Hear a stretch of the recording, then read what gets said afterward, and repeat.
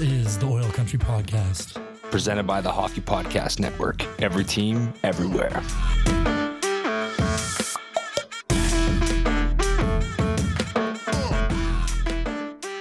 Hello, Oilers fans, and welcome back to another episode of the Oil Country Podcast. Kyle, I love the Raise the Roof during the intro. Just got a shout out there. Always, man. That song is getting fire. me going.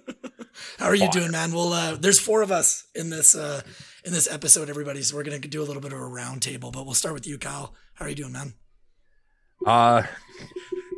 Good as can be. Waiting for the next season to start, just listening to the rumor mill, like I think most other fans are. Occupying my time with Formula One and some football, but yeah, just chilling, dude. How you been? I've been good, man. I've been busy at work and grateful to be working still, but a little bit worn down and getting some days off here, which is huge. So we'll bring in our third host, Michael Farley. How are you doing, man? I'm doing all right, boys. It's been a busy week, but I'm excited to sit down, talk about some hockey, and honestly, just playing a lot of NHL 21. I broke down and bought it, so we'll see how it goes. I think Kyle did as well, man. This is my first year. I had bought that game for like 15 years. This is going to turn into a rant, but I'm not going to do it. I'm going to catch myself, but I finally didn't buy it this year. But is it good? Does it actually have a substantial improvement? So here's my take on it. All right. So first of all, I got my security deposit back from my other apartment. Okay. And so the next logical thing was, well, I have all this extra money now, NHL 21, obviously. So then I was like, well, if I'm going to buy it, I will attempt to play Hockey Ultimate Team. So I went down and I broke down. I bought the most expensive version because I want the best players to win. Yeah. That is the way Hut is. Hut has not changed. If you're playing Hut, it is the rat race for your wallet the same. However, and I mean, if I were to guess, you still had money left over from that deposit to spend on more packs too. So there you go. If you started just a couple. You're trying to get your team off the ground. Two, like you get that Christmas bonus pack, bucks. Little things. Exactly. And so then, but they also did a huge update to Be a Pro, and Be a Pro was one of my favorite versions back in like NHL 16 when I was like a teenager, and I loved to play that. And then they sort of got away from it, and it was very boring, and they took out all of like the player interactions and stuff like that. So they've re-added all of it, but they've like updated it to the new look, like the new NHL 21 style. So it's like, you're getting like text from your agent, and then there's like doing like close-up shots of you while you're talking to reporters, and then depending on how you answer questions and how level of like your persuasion or charm skills are and stuff like that is like how hard and like what like challenges there are for you in the next game. So like if you like sit down, you're like, I'm the best player of all time, then in the next game they're like, all right, 3 points, let's see it. And then if you don't do it, then like your likability and brand level and all that stuff. So they vamped all of that, which was amazing.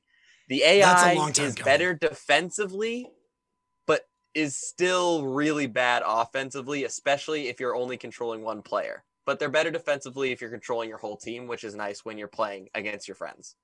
Okay, you're talking my style here, because that's something I've been just praying for. I mean, the biggest thing that I've always played is franchise mode and Be a Pro.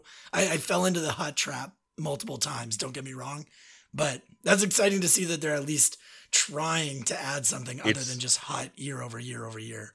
It's an improvement for sure, John, but like it's still Be a Pro grind. Like the overlook of it is better, but like every single game you go up and your coach asks you like play better defensively or score a goal. It's two options and you have to do it. And then like it's the same risk reward every time, and like it does have better things. Like you get a salary, you can spend money on like perks that upgrade yourself. Like you can buy a house that gives you better defense, like whatever, right? But like it's at least nice that they put some time into it. And I spent money on Hut like anybody else too. I'm part of the problem. I put $50 into packs there. But the game itself, when you play EASHL, the like 6v6, because that's the only reason I get it. I play that's what you're into. Yeah. And like that is it's good. It's probably the best it's been hockey wise. It doesn't feel so arcadey anymore. It's definitely, you have to use real hockey IQ and make plays and actually cycle the puck with your teammates. It's no longer just like force and snipe glitch goals. Those of course still there, but I don't know. It's a fucking shitty hockey game. Like, I wish there was more competition, dude. Fucking. I love that you could buy a house that just makes you better at defense. Like, dude, it's can so we funny. buy You those buy like a houses for the sports car Whalers, and you get like please? plus 12 speed. You're like, yeah. Yeah, Okay. but if you buy like a really expensive like luxury car, it like boosts your speed, but it drops your like defensive awareness. Yeah. It's funny, dude. I mean, that's does usually that what I'm make any looking at when sense I'm buying whatsoever? sports cars too. Is like when I'm talking to the dealer, I'm saying like, how is this going to affect my defensive positioning when I'm playing beer league hockey tonight? That is really the most. My 0 to important part. 60 time. Like, how are we doing here on foot? You know, some nice tires on this thing. If I switch to winter tires, is that going to get my acceleration up? Like, do I get a point or two? Yeah. Okay, I don't know. the fourth voice on our podcast today is Dobko. Dobko, how are you doing, man? Hi. Enough NHL talk. Sorry, we've been getting sidetracked already. How are you doing, dude? I'm good. Thanks for having me, fellas. To piggyback on the NHL talk, actually, to keep this right where we are. Man, the biggest issue with that game is the fact that literally every other sports game lets you do an online franchise of some sort, and NHL did it for 1 year, and then they're like, nah. Well, can we get it back? Well, like, but Hut, you guys play Hut? Like, well, no, online franchise, but have you seen Hut though?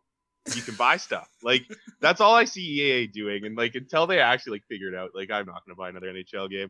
I bought the one with feels like Connor a free McDavid on the game. cover just because. And The thing that It is, baffles man. me It too doesn't is that you change don't year to have any year. roster sharing. Like they put out rosters Exactly. like 6-7 times a year, and it's like the trade deadline happens, and on any other game, there's guys that are devoted to that community of updating the whole NFL roster or FIFA roster or whatever. And actually, I don't know if FIFA has it, but anyways, probably. a lot of games do, and they've just been like so adamant that they will not do that with NHL. But I think that's because they know a lot of their user base is buying the game year after year for those roster updates.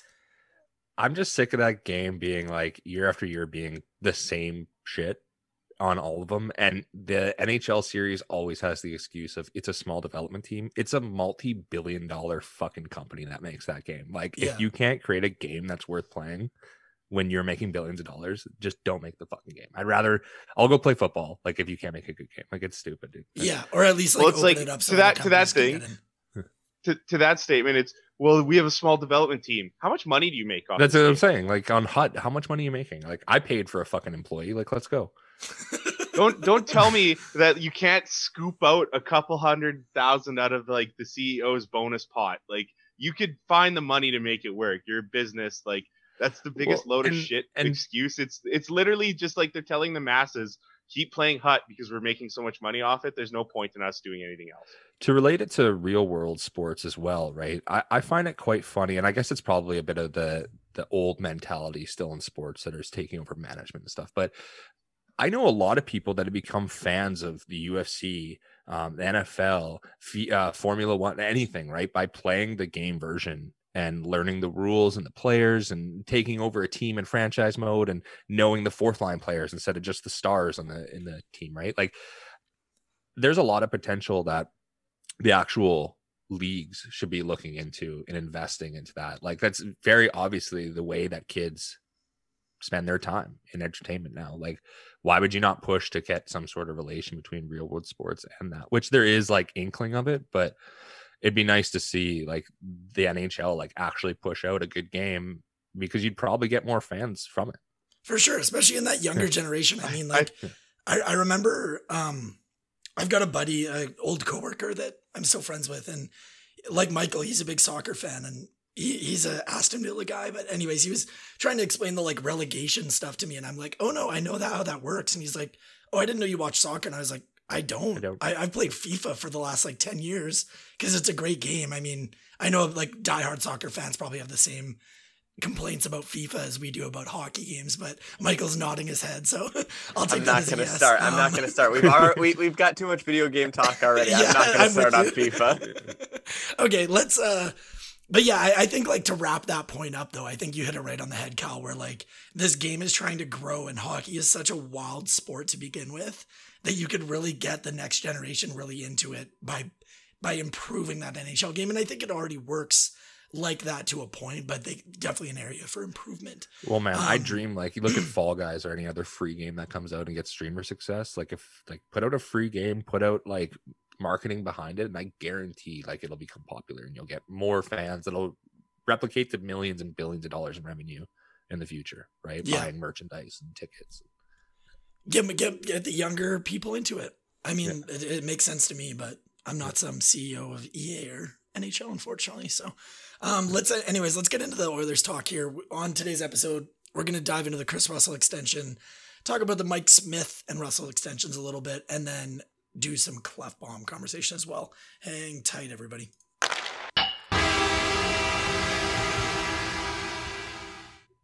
Okay, so I'm going to go to you first, Michael, because I know this is a hot topic for you, and we've all been chomping at the bit to hear what you have to say. So Chris Russell was signed to an extension, 1 year, $1.25 million. He does fit the exposure requirements for the Oilers for defense in the Seattle expansion draft. That is also just for anyone listening that might not be as knowledgeable, I guess, for the contract. So he will make $4 million this year. That contract was already signed. This extension is for an additional season after this upcoming one. But Michael, what's your take here? Let's talk about this Russell extension. So my first question is, Seattle will be joining the league after this upcoming season, correct? Yes. So the season where this coming season, I already knew Chris Russell was going to be on the team. He's making $4 million. Now, this season ends, and the upcoming season when he's making 1.25, he could potentially be drafted or taken by Seattle, saving us from losing someone actually important, potentially, correct? Right, that's unlikely, but if there's a better player available, but yes. That's a good way to put it. If that is what happens, then it's a brilliant plan, and I will suck up having Chris Russell on the team for this one more season. If not, I have pulled up some of Chris Russell's advanced stats. Here we go. Here we go. Well, so first, let's just talk about points. He played 55 games last season. He had 8 assists. No goals, 8 assists. He's not there to score goals. I think I was just going to say, his job has never been to score goals. Ever, not once. Fair. However, he also has been going down in his Corsi for percentage every season since 2014-15.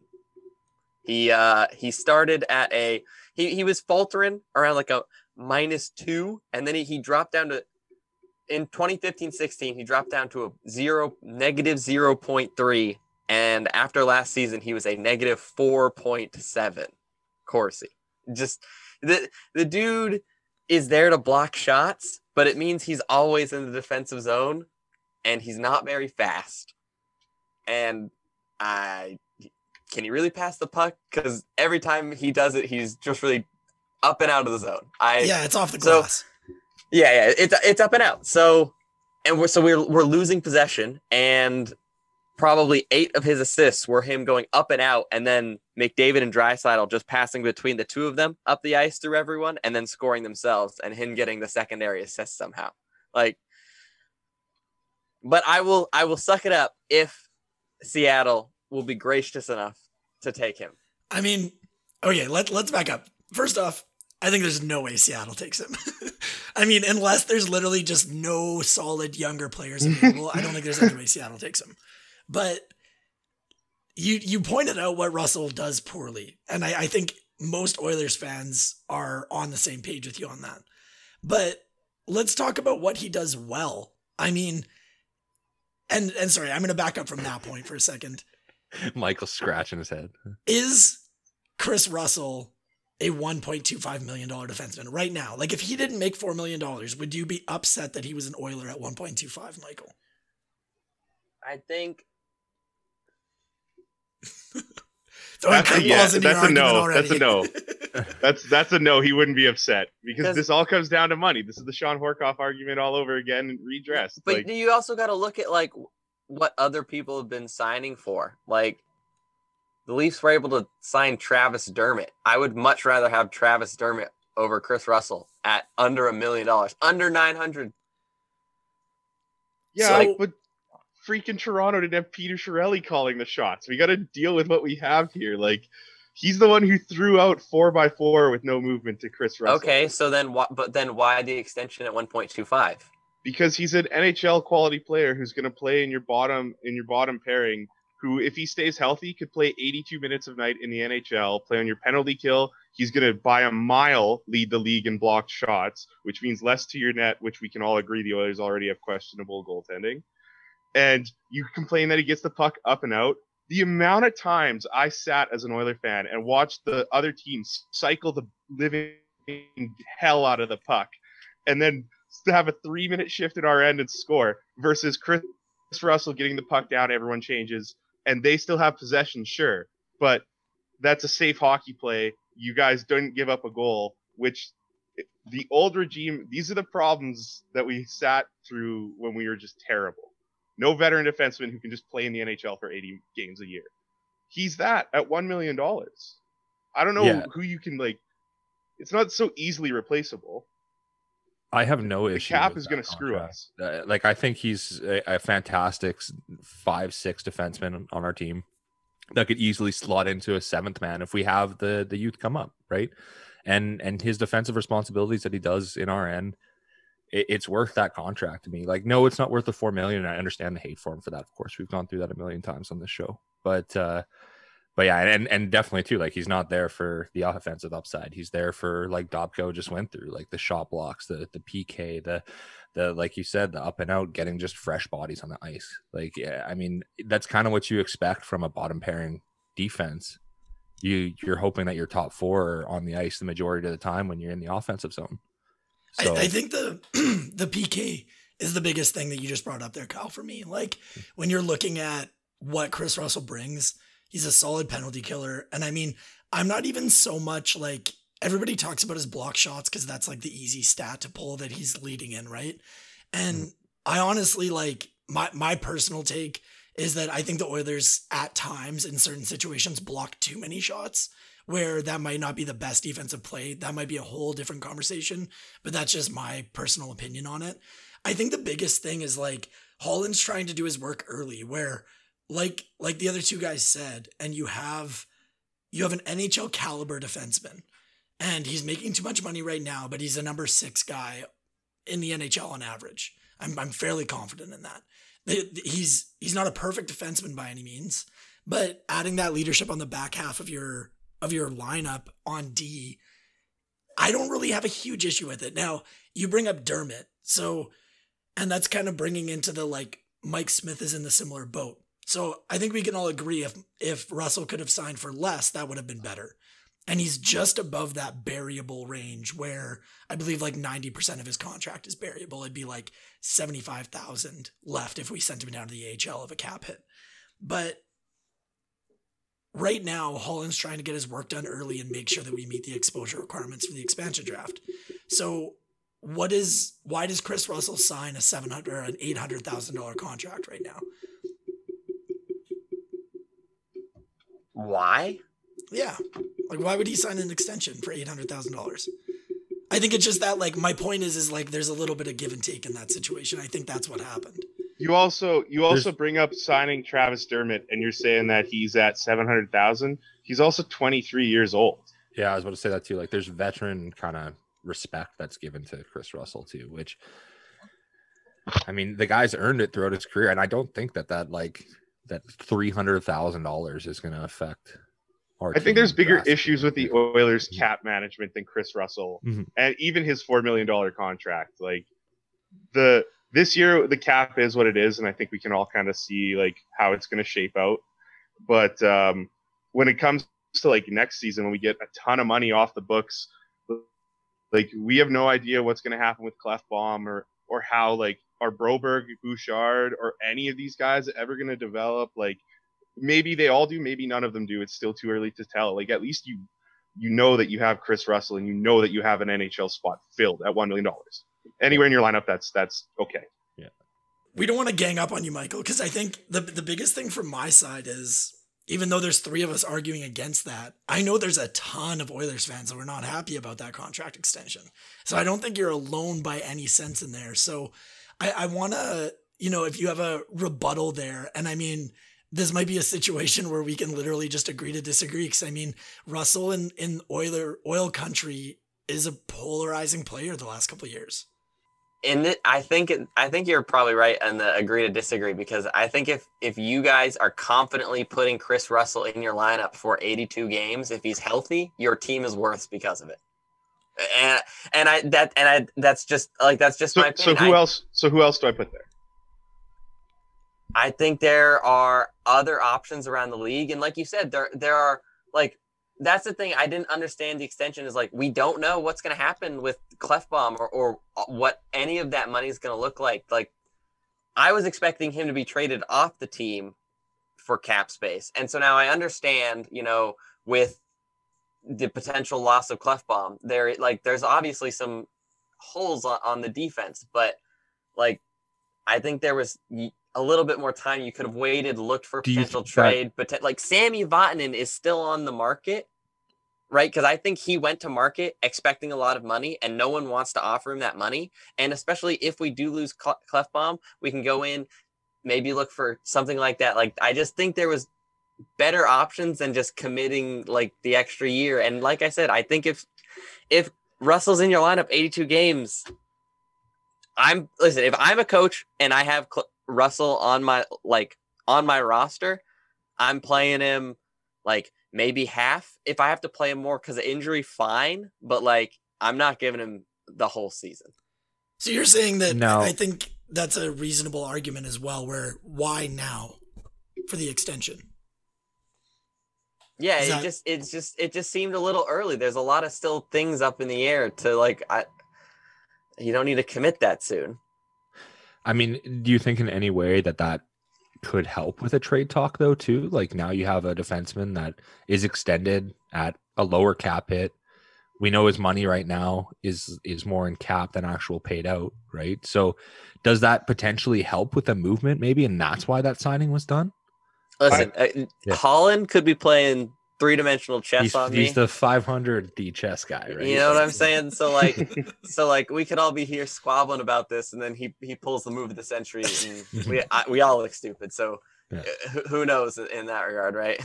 I do think I was completely on board with your opinion there. I thought Russell was going to be traded this summer, and I thought he should have been. It's all like, and I think that was the plan. This is just my thought. But I think that was the plan, and then the flat cap completely screwed that. And it's just like it turned into a situation where 90% of the teams in the NHL are looking for money in, money out deals, and the teams that are taking on cap space are looking for assets in return. And it screwed us. Like, I think it put Holland in a really tough position in multiple ways. And I mean, not just him. Every GM in the league got put in a tough position. But I think especially with Chris Russell, it went from, 1 year left. He's making 1.5. Some team that wants a higher cap hit, paying less money, they'll take a serviceable veteran defenseman on. And then it went from that to, nope, you're dropping an asset to get rid of this guy. I think Chris Russell's contract is not exactly the contract albatross on our roster. Like, you still like, for all the arguing that goes about, you still get 60 games at a defenseman out of that $4 million, whatever. But like, there's money around our roster all over the place that is well wasted. Worse. Well, for one, too, I know John wants to talk about it, right? The Smith signing, right? I think like there's more money that was spent there than like the comparison of Dermott and Chris Russell, right? Like you said, I think there's a lot of like those $500,000, $250,000 savings that could have went throughout this roster. 100%. Yeah, right. For sure. That we wouldn't even be talking about this situation now.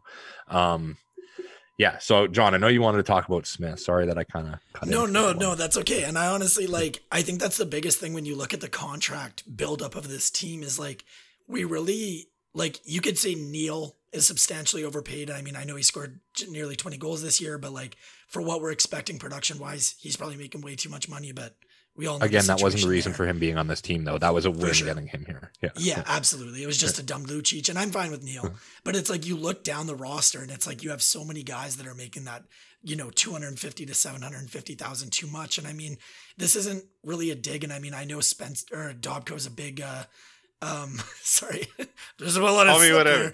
I know you're a big Cassian guy, as am I, and I mean, I'm sure the other Kyle and Michael are big fans as well. But I mean, the timing of that in hindsight is really unfortunate because I mean, there's no way Cassian gets the number and the term he gets in a flat cap world, but he signed literally like a month too soon, before. Yeah. And all those contracts that were signed in the period from January. And even when that was signed too, that was also a contract that we were looking at immediately and being like, if he can play on McDavid's wing, then I guess it's okay. But otherwise he's a bottom 6 guy, like, and third liner, struggling sometimes there. Like, and Cassian, when he's on, brings a lot to the Oilers. And I mean, as far as that grit, and I think he seems like probably a guy that's fairly important in that locker room as well as far as being a glue guy. And I understand that that has value, but yeah, I mean, it's just one of those things that, I mean, that contract's not looking great right now. And I mean, I really hope he can bounce back next year. There's actually a ton of those contracts around the league. Like, for sure. If you look at it, all of the contracts that were signed like right around that time last year all look bad because no one expected it. And so there are a ton of teams that are now all of a sudden being like, we could have got this guy for like $2 million less if we had waited 2 months. Yeah. I mean, and even look at like the trade deadline acquisitions. Look at us with Athanasiou, and I mean, I'm not even going to get into this because I know I'm a stan, but it like that's something where Holland looked at that and was like, "Oh, we'll have the money to qualify him and Benning, no problem whatsoever." And then all of a sudden, 3 weeks later, boom, huge pandemic, flat cap. I mean, it's a tough goddamn situation to find yourself in, but it's something that every GM's gonna have to deal with. I mean, this isn't a pity party for Holland or really excusing things. It's just he really had no control over that situation. So I know we've already kind of started this discussion, but like Kyle said, I do want to talk about Mike Smith again. And I know we talked about him a lot 2 weeks ago, but I've seen a lot of criticism from there's Flames media criticizing it, which is no surprising. Oilers fans criticizing it, which we never agree on anything, which is not surprising. But when you look at that Smith and Russell contract, so those are happened post flat cap, is it reasonable to say that Holland should have played hardball and tried to get those cap numbers down? Or do you think that those price, like, is anyone not in agreement with that? I think that was him playing hardball. I think that was kind of like as good as you might get right now, unfortunately. I think with Russell, I agree. But yeah, with Smith, I think you're easy saving $500K there. You probably could have pulled out. Yeah. My biggest thing with Smith is, so I'll rephrase this question. Do you think Smith had other interest around the NHL? We'll start with you, Kyle. No.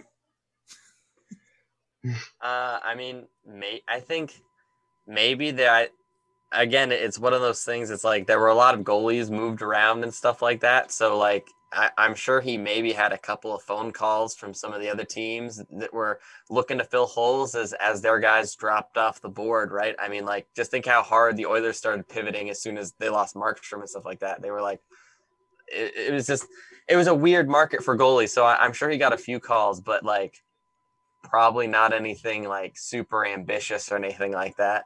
I think the most he's probably getting offered was a $1 to $1.2 million contract anywhere else. And after we lost Markstrom, we tied him up at a 1.5 because we knew that was probably more than he's going to get anywhere. And we had to have confidence in our net this year. And realistically, I mean, we thought last year that goaltending was going to be a huge issue, and it wasn't. They played stronger than they were showing. And they were expecting. But I mean, again, like that's going to be something that we're worried about again this year. But it hurt us I'd say it hurt us in the playoffs for sure. In the playoffs, though. But I mean, there was a lot of issues that hurt us in the playoffs. Yeah, too. Goaltending definitely was a huge one for sure. But yeah, man. I mean, I'm sure they seen the amount of movement that was happening. Even though we signed Smith before, a lot of these goalies did get signed. I'm sure there's a lot of knowledge around the league about where players are going before that's officially coming out. Right? And like I said a couple of weeks ago, Smith as a backup playing 40 games, fine. Smith as a Dave Tippett starter playing 55, 60, less okay. Yeah, a lot of our worry with Smith comes back to our conversation 2 weeks ago too, right? Like that is a lot of the issue is that it's Dave Tippett's, that's his boy. That's his boy.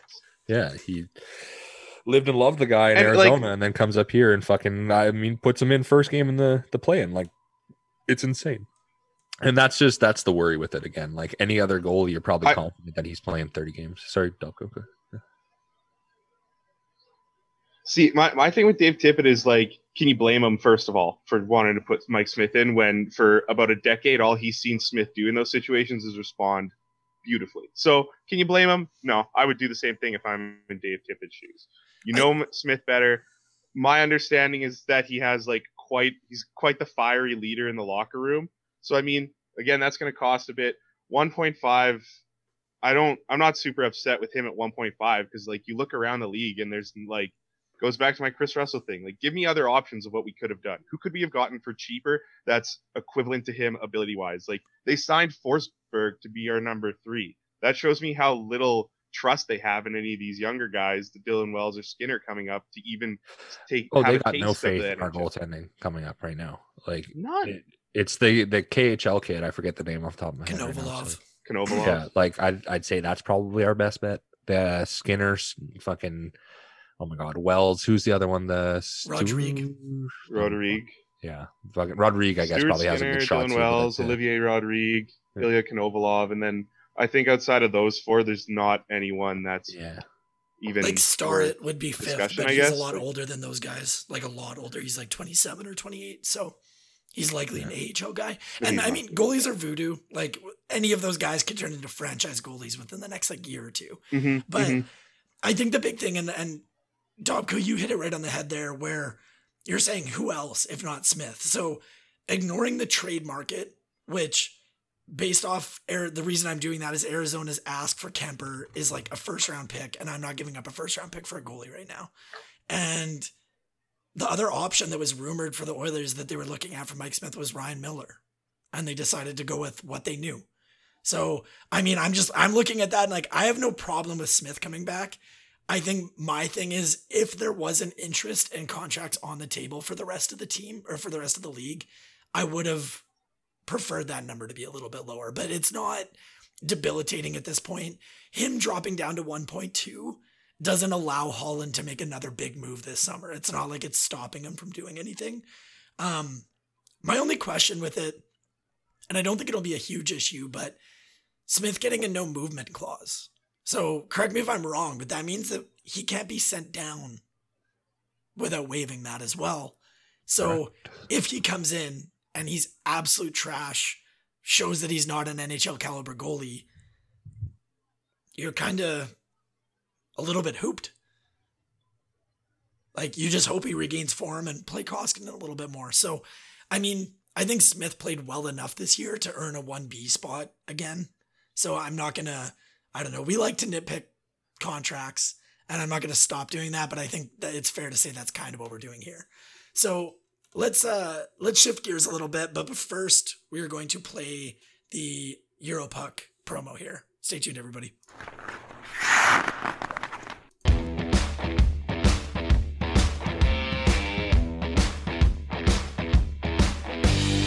Hello, bonjour, hello, hi, heya, and privyet, hockey fans. Welcome to the Europuck podcast, the show where 2 Brits talk all things European hockey as part of the Hockey Podcast Network.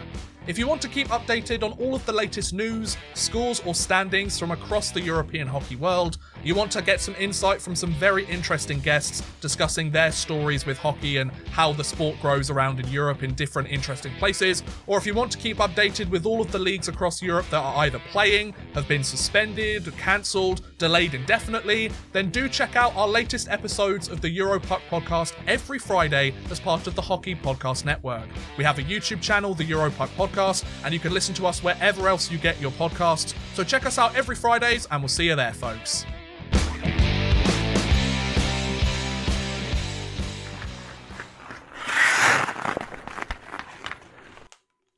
Man, something about Odd Man Rush's voice, just that British accent, just It's just so soothing. I loved his intro of using all the different hellos too. I don't know. It's just me. Maybe I'm biased. Oddman Rush has been a good guy for the network, but check that one out, everybody.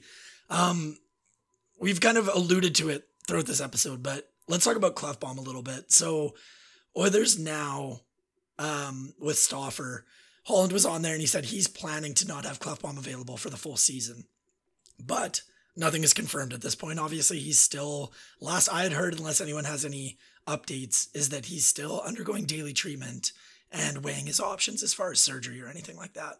So the reason I bring this up is the expansion rules. We've talked a fair amount about that with Russell and everything as well. But players with a potential career-ending injury who have missed the previous 60 plus consecutive games due to an injury do not meet the criteria set forth by the league in respect to the minimum exposure requirements for players. And in certain cases, these players may even be deemed as exempt.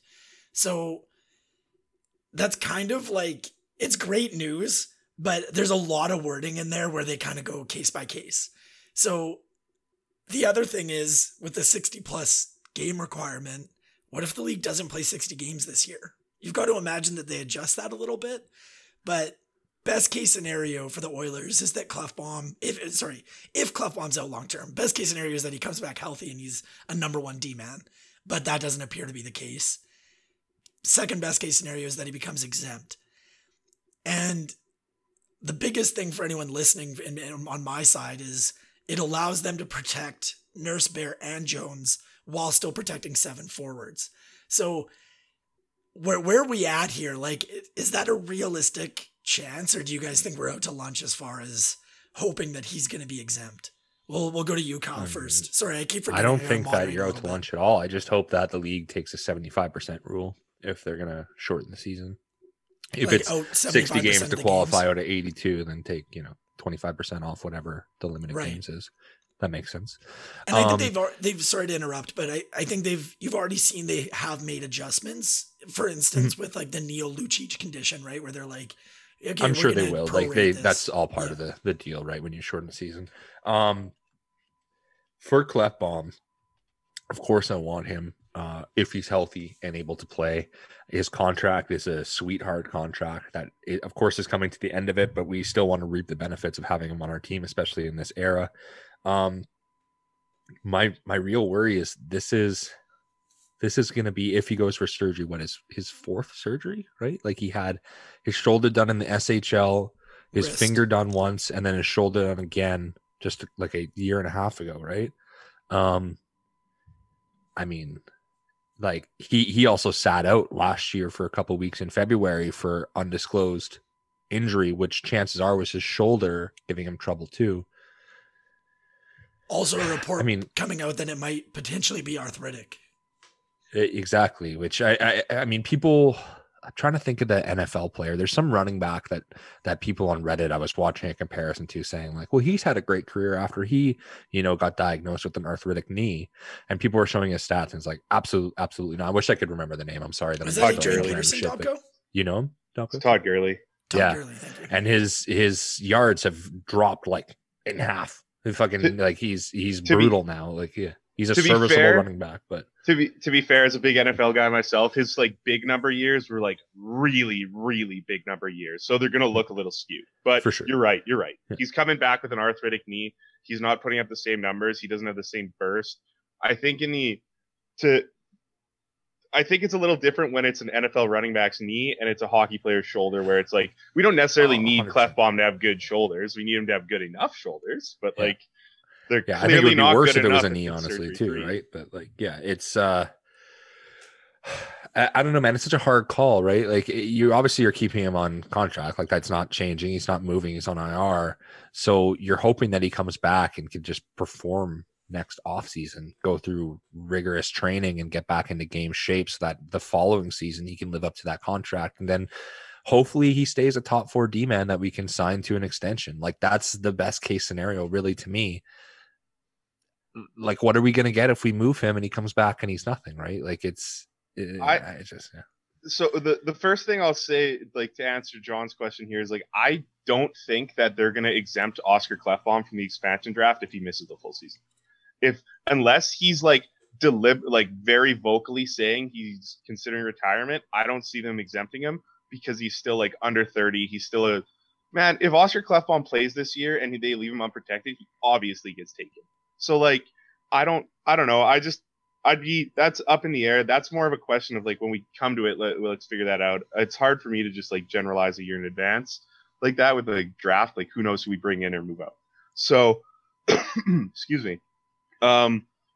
And to carry on, if I'm Ken Holland personally, after this, like, I'm pretty ready to move on from Oscar Klefbom if I get like a reasonable trade market for him. If it comes and we just like play out the rest of his contract, I'm relatively comfortable letting him walk, because as good as he can be when he's healthy, when is he ever healthy? He's played one full season, and other than that, he's missed more than 20 games every year except one other than that. And I think the big thing there too is like, when he's healthy, he plays like a number one D-man, but he's either out a lot of the time or he's playing through stuff. And we've all seen that he's still a serviceable defenseman, but he's nowhere near the number one level we need him to be at when he's playing through shit. Michael, where are you at with his this? comfort level between like his drop in play from when he's comfortable to like fully healthy to even just when he's playing through like and just uncomfortableness is so much different. Yeah. And it's the fact that the four of us can like sit here and very visually point out when he's hurt and dropping is not a good thing when you're looking at like guys who truly, truly know hockey compared to us. Like, what are they really seeing and comparing it? Like, and people on the inside of the organization, I mean, like, how are they looking at that? Where, I mean, if I'm Ken Holland, look at the playing round. Like Kyle mentioned before, there was a ton of issues with the whole team. I'm not putting that on Klefbom, but he was nowhere near the impact player we needed him to be and that defensive leader. So obviously hindsight is 2020 in that situation, but looking back, it's like, why are you even like, why didn't they go opt for surgery way earlier? That being said, obviously when they were coming back, there was a lot of hype around the Oilers as kind of that dark horse contender. So I can understand Klefbom where he's looking at that and being like, I'm playing. I want to push for a Stanley Cup. Oh, could you imagine how the fan base would react if you told them right after COVID hit and the playoffs were then planned, even though like it's a tournament idea, but like nonetheless, your number one defenseman is not going to be in it because he's taking shoulder surgery now to help next season. Yeah. I mean, people will be especially with our pissed. fan base. Like, it doesn't matter if it helps next season. It's about the Stanley Cup now. Yeah. Right. So that you're right. That is definitely a hindsight situation. I mean, I'm not saying that was. I know, and you said that too, but yeah. just it would never ever happen. It's tough. I mean, I think the biggest thing is just like it's so when you're looking at the expansion draft, and Dobko's right where it's very difficult to do a year out, especially with so much up in the air with the NHL. But assuming they're re-signing Nuge, if you have to go 4 defensemen protected, if Caleb Jones continues his development and they identify that they have to go there, you're looking at protecting McDavid, Draisaitl, Nuge, and Yamamoto likely. So that's Puljujarvi, Benson, and all of our veteran forwards that are exposed. I mean, you're losing a good player. And I mean, who knows? Maybe Puljujarvi comes back and he's still not ready and he is a full bust and they take Griffin Reinhart 2.0 from us, but a forward. Who knows? But God. It's a little bit worrisome for me to look at that and be like, that's going to be a tough decision depending on how this year goes. Scary stuff. I mean, there's a lot of potential too that comes in waiting to see what every other team is looking like they're exposing as well. There's a lot that goes into that expansion draft. It's unfair that Vegas doesn't get into it, like we fucking already mentioned. And you know what? Every other team has to lose some sort of good player because they weren't expecting another team to come in. So can I pose a question to you guys then on the Klefbom front? Absolutely. We obviously have signed Barry to a 1-year deal in sort of a show me type deal. Oscar Klefbom goes on LTIR, misses the majority of the season. Tyson Barrie performs as we expect him to. Are you guys okay with management maybe pivoting and going Barrie instead of Klefbom? I mean, that really depends on his showing this year. I think it pushes Barrie more into that kind of one slot with Larson that we talked about. It was 2 weeks ago we talked about that, right? Like, I mean, it's Nurse and Bear, and probably those two. If he has a decent showing this year, you kind of have to fit him into your top 4, because if we don't have Clefbaum to roll with, like, what are we gonna do? You know, and if we have an extended period to talk to him about a contract before free agency hits next season, then I mean, you have to lock him up. Hopefully, I mean, people were hoping that Barry was going to come here 4 years ago, whatever. Like, he was the dream D-man to get with McDavid when we first got him. And now it's happened. So, like, if it does work out phenomenally, like it potentially should, then fuck yeah, man. I'm more than happy taking him on. I would disagree with you, Kyle. I wouldn't want to move forward with Tyson Barrie as a replacement for Clefbaum. And not for the lack of, like, ability necessarily. Number of reasons. Clefbaum is a left shot, Barry's a right shot. Clefbaum is way more of a defensive, like stable defenseman. Tyson Barrie is a borderline liability in his own zone. He's not a guy you put on your top pairing. And you certainly, like, Dave Tippett and Ken Holland have both many times said how much they love playing right shot and left shot defensemen together. Yeah. I just don't see Tyson Barrie playing with Adam Larson at all. If they do, it'll be very, very little. I just don't see it. And I just don't think, if you're going to sign him long term, you're essentially taking away that spot from Evan Bouchard in a couple years, because he's that type of player that you can really only have one in your defense. Otherwise, you're just going to be Toronto and try to outscore your problems, and that's not going to work. One in your top 4. I mean, agreed. And our youth coming up are totally offensive D-man, right? Broberg and Bouchard are both exactly that character. Mm-hmm. So, I mean, I agreed. I just don't know what we do with our veteran core to bring up those players. If we lose Clefbaum, if we lose Barrie, we're obviously going to be signing somebody else too. I think you've got to bring in a vet. That prospect pool, and at the time, it's too early to call right now. Yeah. Obviously, yeah.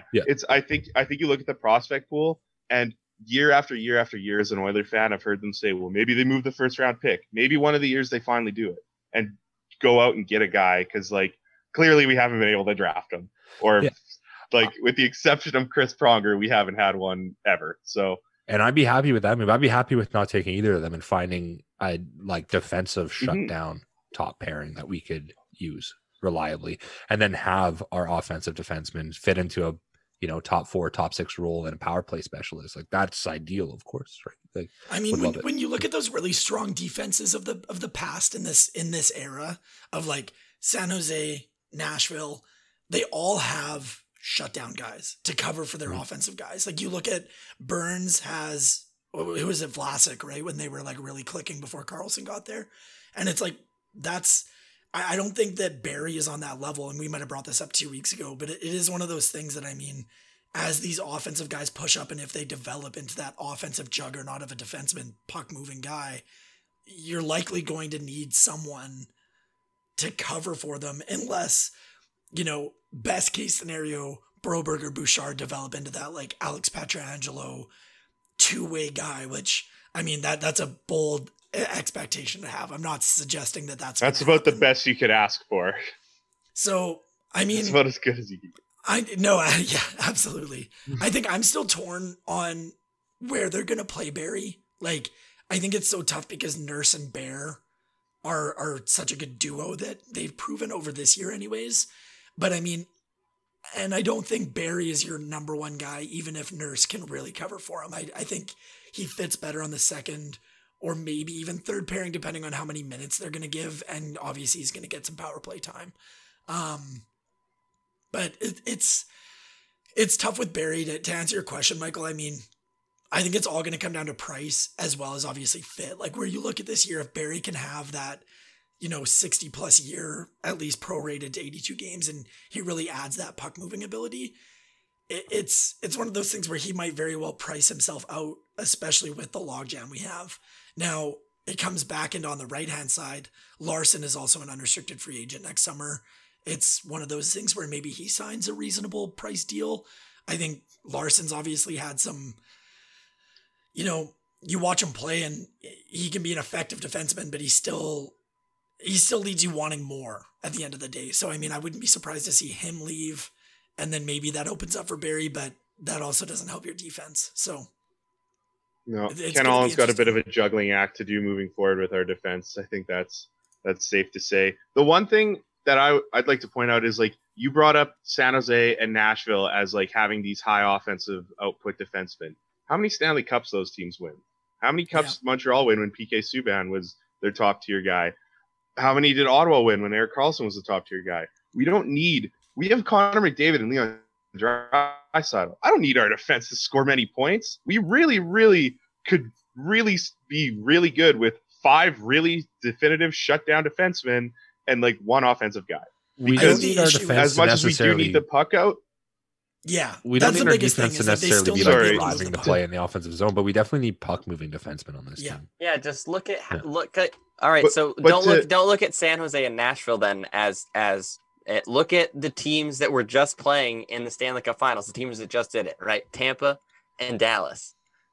Both of those were mobile defense. I think Tampa had maybe the slower defense because they still had guys, you know, like they still had the other Shen, Luke Shen, and Bogosian, which aren't exactly your speediest guys. To go with McDonough and right, but you've got Hedman, McDonough, Sergachev,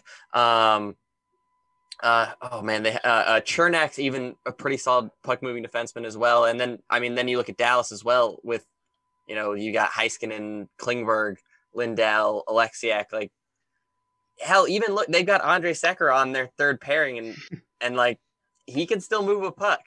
That's depth. That's what we need though, is like depth shutdown guys. Of all those guys you named, there's not one that's like an offensive dynamo defenseman. There's no Ryan Ellis or Erik Karlsson. Like is Klingberg that big of an offensive guy? I meant to say Heiskanen. Yeah.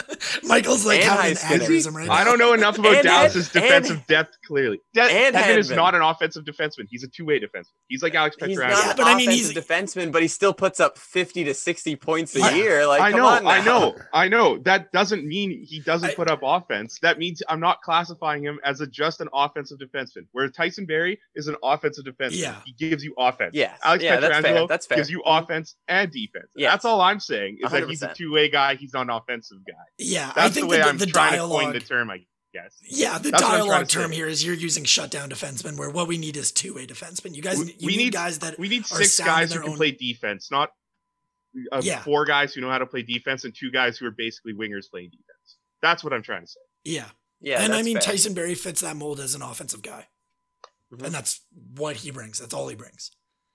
And I hope I'm wrong. At the expense of defense, and that's what scares me about Tyson Barrie. Yeah, I hear a lot of like old boys fans saying, "Let's just outscore them. Let's do what Toronto's doing. We'll win 7-6, man. Get Grant Fuhr suited up. We'll be good to go." We don't have a Freddie Anderson to try to help that though, too. Even if he gets ripped out there too. I don't like you give him to us, dude. I'll take him all day. Oh yeah! Oh my god! Okay. Of course, yes, please. There's the problem answered right there. You guys take Smith. We'll take Anderson. And you guys have Koskinen and Smith. I don't even care. Exactly. That's fair. Well, I think that might be Freddie Anderson's problem. He didn't have a backup, so maybe not both. Yeah. Yeah, that's a good point. That's a really good point. So we'll give him just Koskinen because I don't want to have 4.5 on my backup. Man, you're such a Koskinen hater, but I agree the contract. I am. Fuck Koskinen. We're not going to get into this, man. Koskinen's significantly the better goalie, but okay, and we're ending it there. He's the better of the two. He's the better option of the two right now. Yes, yeah, but okay, I still don't like it. Yeah, I know you don't. Okay, we've got 5 minutes left. Can we talk about Vegas? Like, I'm not going to lie. They are getting really close to getting into my top 3 most hated teams. Like, they come into the league, and this isn't even on the fans, because I know like all their fans get defensive and they're like, nah, you rip on us because you don't know, like we're more or less, a lot of fans are ripping on them for not being like long-term fans. And I'm not going to do that because they haven't had a team. But how dare you? You come into the league, you absolutely just pillage the league for great players in your expansion draft, and like props to them. But then it's just every offseason, they're like, yeah, we're just going to add like another impact player, even though we have no cap space. And we're just going to upgrade on positions year over year over year. I'm like, how dare you? And to top it all off, you sign Pietrangelo, bring him into our division, and you don't even trade Schmidt out of division. You give him to Vancouver for nothing. Like, what? I hate that team, man. They're pissing me off straight up. I can't do it. That's my rant. I don't know if you guys are in the same boat as me, but fuck Vegas. I don't hate Vegas. I'm laughing at Vegas. You should love this, John, if you hate Vegas. Because now they've got a bunch of dudes who are over 30 making like 8-9 mil a year. So in about 2 seasons, we're just going to have this super old, basically Chicago Blackhawks ripoff, but way less offensive. So this is going to be fine for me. I'm okay with them having like Mark Stone and Max Pacioretty at 34 or whatever by the time their contract's freaking up. Like, I don't know, man. Vegas is still like, don't bank on Vegas too much. They're spending all this money in their top end of the D and their forwards that they're losing depth, and that's how you win championships. They prove that. I think they're so deep still. Shitload of depth. For right now, they're still so deep.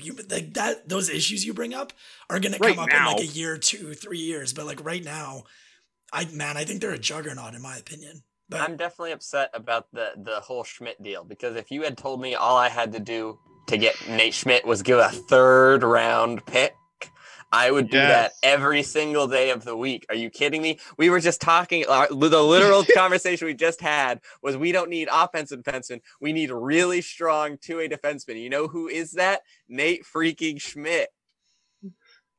And all it costs you is a 3rd round freaking pick. You're right, man. You're right. Like that's that's chump change. Chump change. Not to bring it back to video games, I throw picks away like they're nothing, especially those late round picks. Get them out of here. Like, come on. 1/3 for Schmidt. Man, my whole viewpoint on trading draft picks is unless it's a 1st round pick, trade away. I don't care, because these guys don't. What are the chances you're going to get much showing up to the NHL after this 1st round? You get the odd outlier, but you don't get much. Chance, of them playing or of them being like an impact player. Of them, you can find of them having legitimate NHL careers. Yeah. So like, I think that's the only thing about set Vegas. The bar at like 200 games. And Vegas did it to themselves because by signing 12% of 3rd rounders. By signing of 200 games. Let Michael go, boys. Sorry, go ahead. Go ahead, Mike.